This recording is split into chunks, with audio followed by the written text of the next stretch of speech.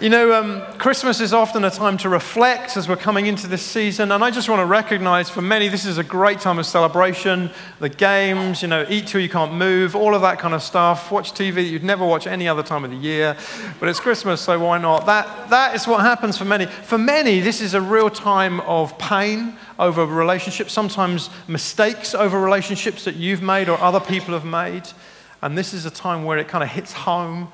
And this is a time of recognizing loss. This is the first year without my dad. My dad won't be there at Christmas, and I don't know quite how that's going to be for us. So I recognize that. And I think as we've been looking at this letter to the Colossians that Paul has written and that we've been looking in the last few, I think the main message that will come out is that Christ is in it all.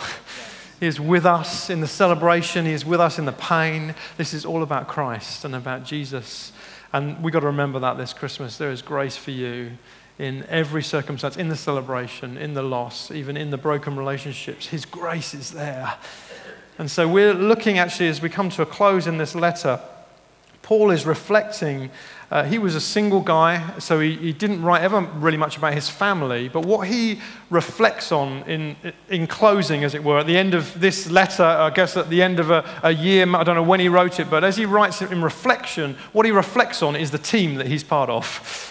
He doesn't write much about his family, but he reflects on his team. And we're going to finish that. And this is a great time of year to reflect on the teams that God has given us, the connections, the relationships around us. And I want to look at how we grow great teams off of what Paul has said. As we reflect this year on what's gone, it's time to prepare also for the new year as that comes. And just think about this guy. If you think about all the people who changed the world, Churchill, Napoleon, Justin Bieber, these guys who've changed the direction of human history, some for good, some for bad.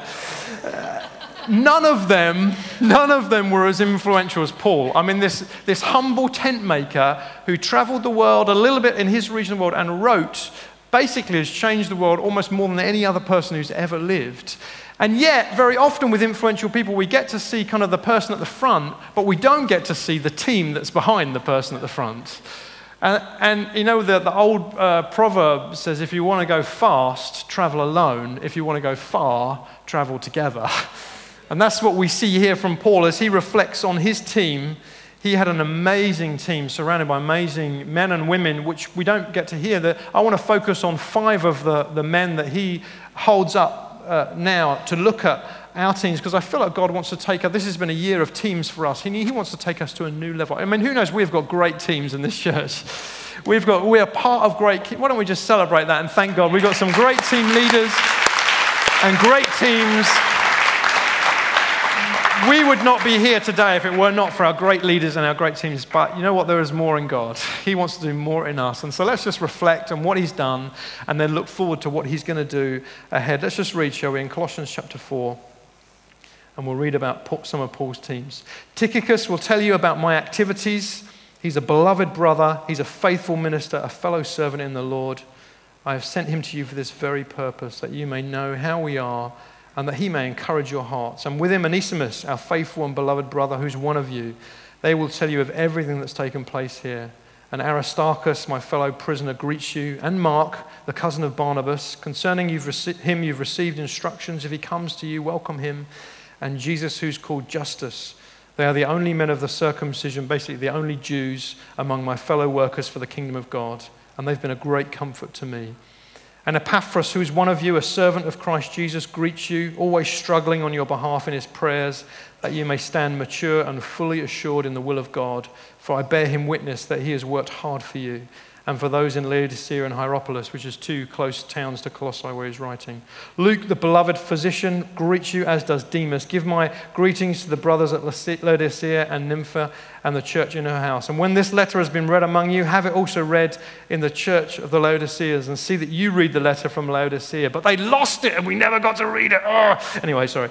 And say to Archippus, those guys, say to, get to heaven, what do you do with that letter? Say that you fulfill the ministry that you have received in the Lord. I, Paul, write this greeting with my own hand. Remember my chains. Grace be with you. Paul reflecting on some of the great men and women who worked with him for the sake of the gospel. Just 5 of them, if we have time to look at very quickly. The first guy is this guy, Tychicus, and you've probably never heard of him before, but he was phenomenally influential in Paul's world. He traveled with Paul. He was sent to the Colossians. He was also sent to the Ephesians. So he was an incredibly influential guy as far as Paul was concerned. And his twofold task, Paul said, was one is to bring connection, bring relationship with you, to tell you my news, to hear your news, because Paul was not just about the theology, get your theology right and you're going to build a great team and a great church. No, he was about relationship and connection. And so he knew that he couldn't come because he was chained up in prison, but he said, I know I can send Tychicus. He's going to come on my behalf and connect with you. And so Tychicus had that important job to bring encouragement. And notice a few things about him. Firstly, he says he's a beloved brother. This is more than just colleagues. This is more than just getting a task done. Great teams are built on family. Great teams are built on family connections. You can't build them just to tasks have to get done, but you can't build on just tasks alone, on just being work colleagues together. Paul says he is a beloved brother to me. Great teams are built on family, and that's how we'll build world-changing teams. They've got a flavor of family. Notice he says he's a faithful minister. I know for us, we would reference people and say, that they're a great preacher or an inspirational leader, or she's got great hair, or he's got great shoes. Some people, you just won't follow anyone with bad hair, which is why I look after them. But we have all these things that we consider important about leaders, and each of us have got different things that we think that's important about leaders. But Paul, what does he pick out of Tychicus? He says this: he's faithful. He is faithful. He is a faithful minister. And in our day, to be classed as a faithful minister, it's almost an insult, isn't it? It's like saying he's not any good, but at least he's faithful.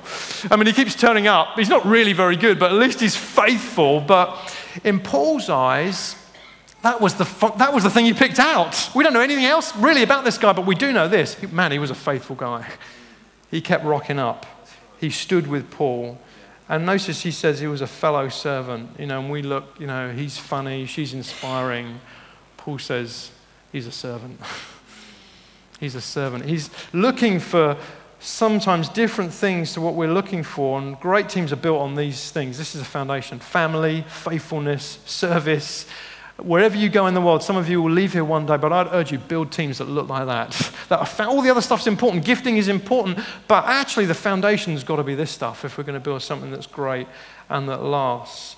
And I would urge you, if you're a team leader, live like that. Model that to your teams more than anything else. Let them see that in your life. And if you're in a team, be that to your team. Ask yourself, if I was leading this team, would I want to lead me?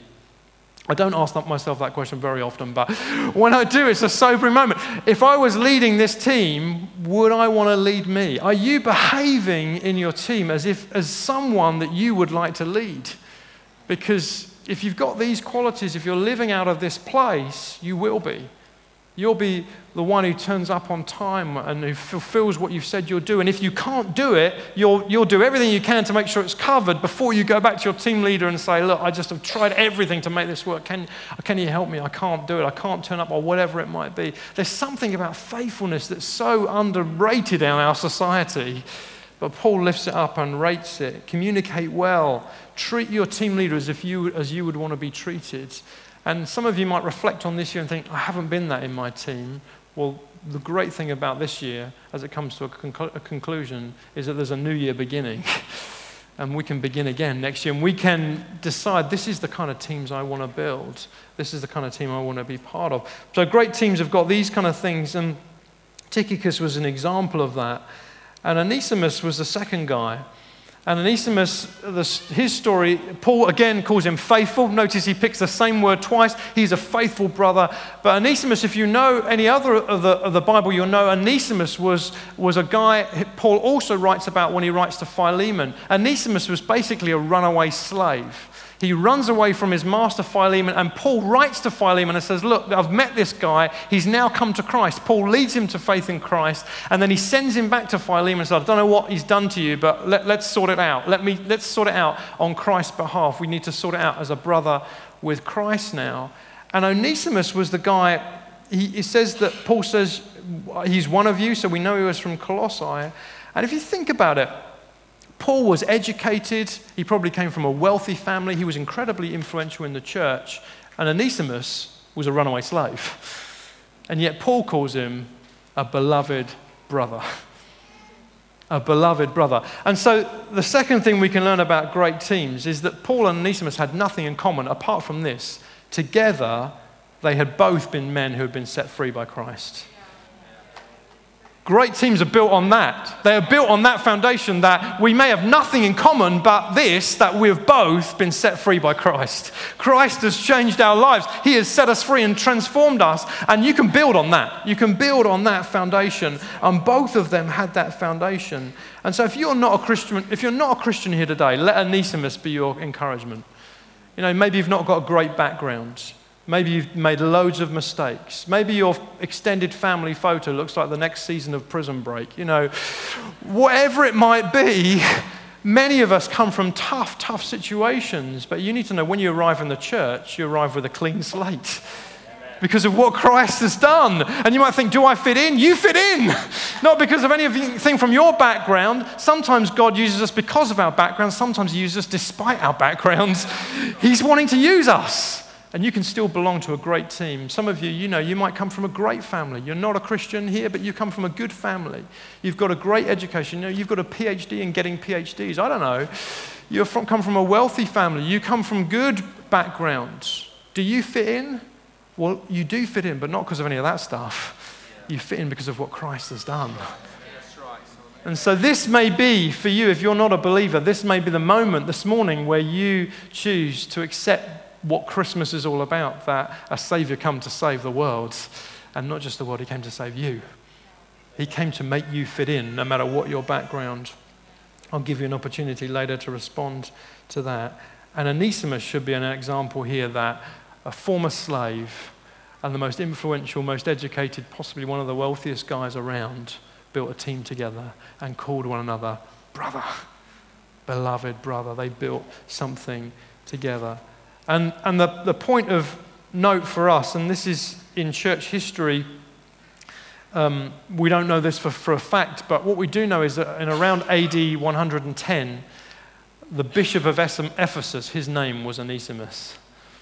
We don't know if it's the same guy, but I would love it, and I think it's just in the heart of God. Onesimus would have been about 70 in AD 110. Wouldn't it have been amazing for the former slave to become the bishop of Ephesus?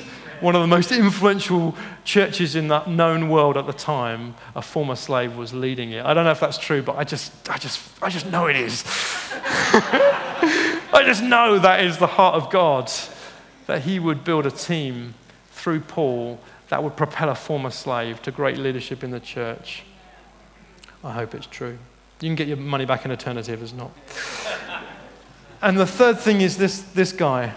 So we've got Tychicus, we've got Onesimus, we've got Aristarchus. Aristarchus, Paul says, is my fellow prisoner. In a lot of these other guys were just visiting Paul, so they were just kind of hanging around, they were helping Paul out. But Aristarchus, Paul says, he's in here with me. He was a fellow prisoner with Paul. Aristarchus is the hardcore of the lot. He's like the Jason Bourne of Paul's team. This guy was a serious hardcore nut. So when Paul is in Ephesus and everyone is going crazy, I mean, they hated Paul because he was telling them not to worship idols, and that's where they got a lot of their money from. And so this massive crowd, I've seen the kind of amphitheater in Ephesus, and it's like takes thousands, I think something like 20, 30, maybe 80,000 people. And it says it was filled with people screaming for Paul's blood, screaming for his head because of the message that he was preaching and because of the Christian message that he was calling them to, and they were screaming that, and Paul says, let me go, I want to talk to them, and the Christians are like, you're crazy, they're going to tear you apart, so they won't let him go. Aristarchus goes in his place. Aristarchus and Gaius go and stand before the crowd. This guy is hardcore. 80,000 people screaming for his blood, and he's like, yeah, all right, I'll go. So he goes, he lets them seize him, and he goes. He takes one for the team. I tell you what, great teams are built on courage. We hear about Paul's courage, but you know what? It wasn't just Paul who had courage. It was his team who had courage. He had men and women of courage around him. Aristarchus is the ultimate take one for the team guy. And you know what? This acts of courage thing that we've started this year, I'd urge you to get behind it. We've just hit 250 acts of courage. And it's just been, get happy about that. That makes me happy. I mean, it's not about the number. I think we had 100 and so TSMers out on the streets yesterday doing their little acts of courage in whatever form that looked. But some of the stories are brilliant. So let me give you some illustrations. Choosing to engage in relationship with my mum by going for coffee with her, restoration seems to be happening to a whole new level. That's an act of courage right there. Phoning a family member that you're estranged from and saying, can we meet for coffee? Sometimes that takes great courage. Leading a new course at work. I started a new course at my workplace. Speaking to a school friend about Jesus. Just heard this morning a little 6-year-old praying for his school teacher in school. We went to all of our neighbors with a Christmas gift and invited them to the carol service. It's one of my favorites. I was doing a second leadership coaching session with a client, and she said, look, I don't need to just hear about emotional intelligence, but spiritual intelligence. After hearing her story and sharing the gospel, she got free from her past involvement in a spiritualist church, and I led her to Christ. Thank you, Jesus. So good. Acts of courage. And so this is for all of us. Whatever it is for you, small or great, take your next step of courage. There's a box you can fill in, a card you can fill it on online. Take your next step of courage. God is doing it in all of us. This is not, I am not exempt. I'm still growing in courage. I was doing a conference just recently and through an interpreter, and I was training them how to pray for the sick. And as I was training them, I said, well, imagine my interpreter here's got a bad knee. And immediately the Holy Spirit said, oh, this is going to be boring. That's what I had. This is going to be boring. He said, do a live demonstration. Don't just pretend. He said, that's a word of knowledge. That's a word of knowledge. I said, okay, there's someone here with a bad knee, and you've got a bad knee right now. And so we're going to do a demonstration with someone puts their hand up, so she comes down the front. And I said, well, let one of my team members come up, because I can't talk it through and pray at the same time. So one of my team members come and pray. So she came and prayed, and I felt the Holy Spirit say, I'm not just one of your team members. Get someone who's never done it before. So I was like, all right, someone who's never done it before, you go. Well, they were just learning. You come down the front and do it. So anyway, so I'm like, this is an act of courage for me. I'm like, this is demoing, talking them through it while it's happening.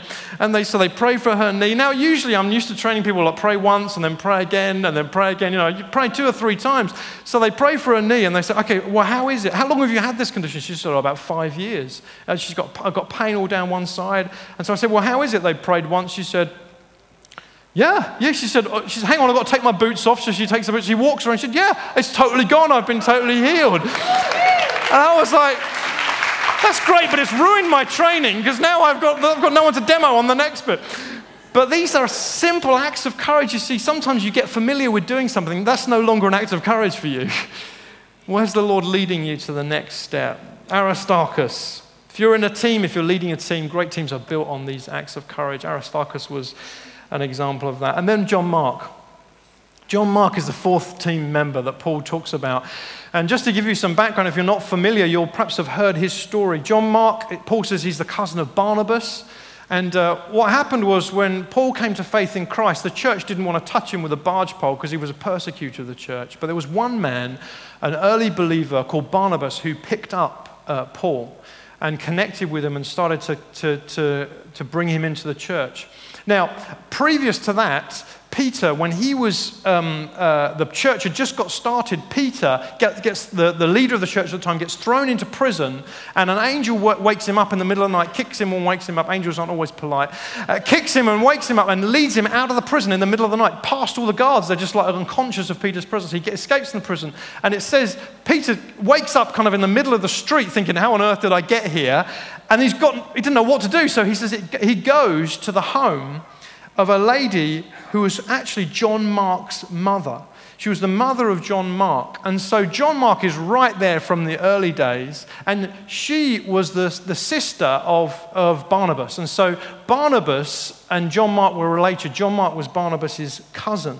So what happens then is John Mark is right there in the early seed church. I mean, it must have been so amazing to have been there. He'd seen all of this stuff. He knows Barnabas. Paul says, right, let's go traveling around. Let's preach the gospel wherever we go. And Barnabas says, let's take John Mark with us. He's my cousin. He's a good guy. Let's take him. So they take John Mark with them on their traveling journeys. However, during the second journey, John Mark bails on them. We don't know why, maybe an argument, maybe he just got plain terrified. I think I'd have been in that camp. And he just bails on them. He just completely abandons them. They're about to start the third journey, and what happens is Barnabas says, let's take John Mark again. And Paul's like, no way. This guy abandoned us last time. We are not taking him. And Barnabas and Paul have such a falling out over it that Barnabas goes one way with John Mark, his cousin, and Paul goes another way with Silas. And that's really the last you hear of Barnabas in his story as he goes off with John Mark. But what's interesting is that we see here John Mark has reconnected with Paul. He's reconnected with him, and so much so that John Mark, after Paul is killed, hooks up with Peter in Rome, and John Mark is called the scribe of Peter. He writes down Peter's story, and the Gospel of Mark that we have recorded today is John Mark's writing. So this guy has seen it all. An incredibly influential guy. And there's another guy that Paul writes about in this letter, in this little bit here, which we read. There's a guy called Demas. And Demas was clearly also a member of Paul's team, but notice what Paul writes in 2 Timothy 4. For Demas, in love with this present world, has deserted me and gone to Thessalonica. The sub-point for all team leaders here, and for anyone who leads a team in the workplace and the church, is this. Even Paul lost people from his team. They betrayed him, they abandoned him, and the enemy wants you to think you're a failure as a leader, you got it all wrong, you're never going to make this. But the reality is, Paul had the same issue. Sometimes you can be the best, sometimes there are things to learn, but sometimes you can be the best leader in the world and still your team goes pear-shaped and still it goes wrong. And Paul experienced that. But the point for us, I think, is this. Don't be a Demas. Because as far as we know, Demas never returned. But John Mark quit and then changed his mind. Great teams are built on quitters who refuse to quit. Great teams are built on quitters who refuse to quit. John Mark and Demas had one thing in common. They both quit Paul's team. But what John Mark did was he turned around and he came back and then went on to have huge influence again. In fact, his later role was greater than his former role. Isn't that amazing that God used him more in the second half than he had in the first half? We don't really know much about him in the first half. In the second half, he writes part of the Bible. It's pretty good going, I think. You know, sometimes it's right to quit, but whatever, it's not right to stay quit. Don't stay quit. Sometimes it's right to leave a team, but whatever, don't stay left. Don't re-engage. Be like John Mark. Turn around, come back into the game again and get up. And some of you here, this is your story. This is your story. You've quit. This year has been a year. You quit something, or in the last few years you quit and you've never gone back in. And perhaps this for you, as you reflect this Christmas, it's time to say, I want to get back in the game. I want to get back in the team. I want to start serving and join again. I want to put behind me the issues that caused me to quit, because great teams are built on quitters who refuse to quit. All of us get to the point where we think, I'm out, I'm done. I mean, several massive times in my life, I became an atheist, for crying out loud. I mean, you can't get much more quit than that. I quit. 17, I quit. I became an atheist for 2 years. I left, walked away from God completely. He pulled me back again. No, you're not getting away that easy. Pulled me back again. I became a Christian again. I worked for a church. I finished a year at the church. It was such a negative experience for me. I said, I'm never working for a church again in my life. Never say that. It's foolish. Here I am. I've quit.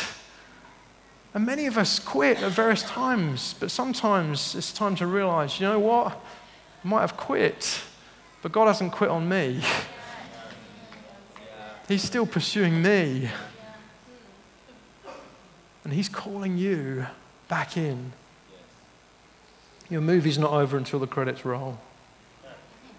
That's what John Mark's, his story is. His movie could have been over when he abandoned Paul. He abandoned Paul. Seriously, he didn't just quit, he did it big style. He left Paul. But then he comes back. And his second half was greater than his first half.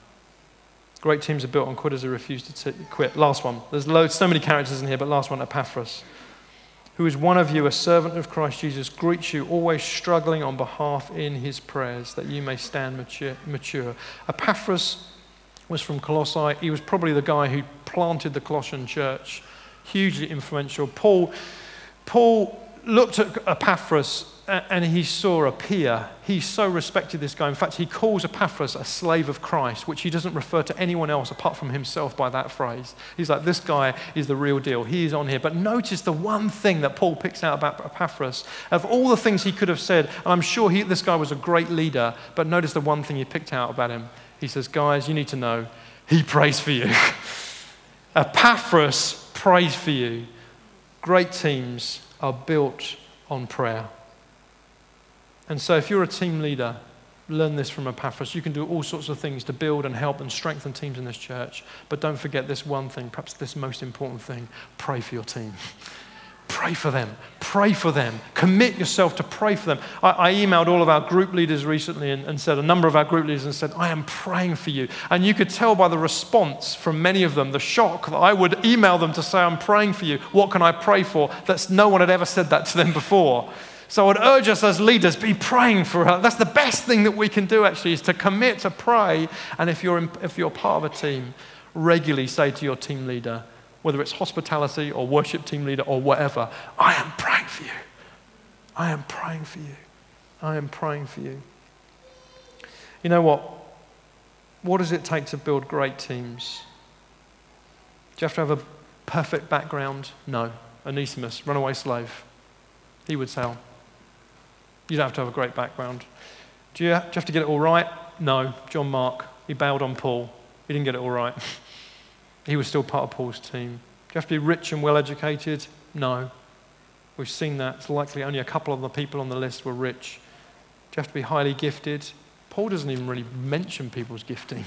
He picks out their faithfulness. He picks out their servant-heartedness. He picks out their prayer life. I mean, gifting's important, but really, at the end of the day, Paul says, this is the team that I built, I changed the world with. I changed the world with this team. He doesn't even mention anybody's gifts, really, apart from a few little bits here and there in his letters, but mostly he's mentioning these kind of things.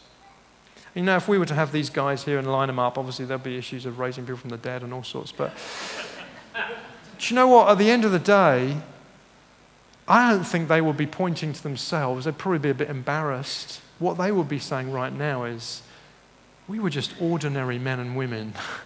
This is what Christ did in us. This is what he did in us. We were quitters. We were losers. This is what Christ, even Paul himself will be saying that. He said, I'm the least of all of you. This is not about us. This is what we have allowed. If anything, it's just what we've allowed Christ to do in us. It's about his glory. He has made us faithful. We've just served. We've just been faithful like he is faithful. We've just served like he has served. He just taught us to pray. We just pray like Jesus is praying for his church. To build great teams, it's about opening our hearts and saying, Holy Spirit, I want to be part of a world-changing team. Will you make me? I've got a rubbish background. I don't know what my family's like, or I've got a great background. It doesn't really matter. All it matters is yieldedness to him and saying, God, you can do this. You can do this in me. You can make me into a great team leader, a great team member. But the main thing is, whatever happens, don't quit.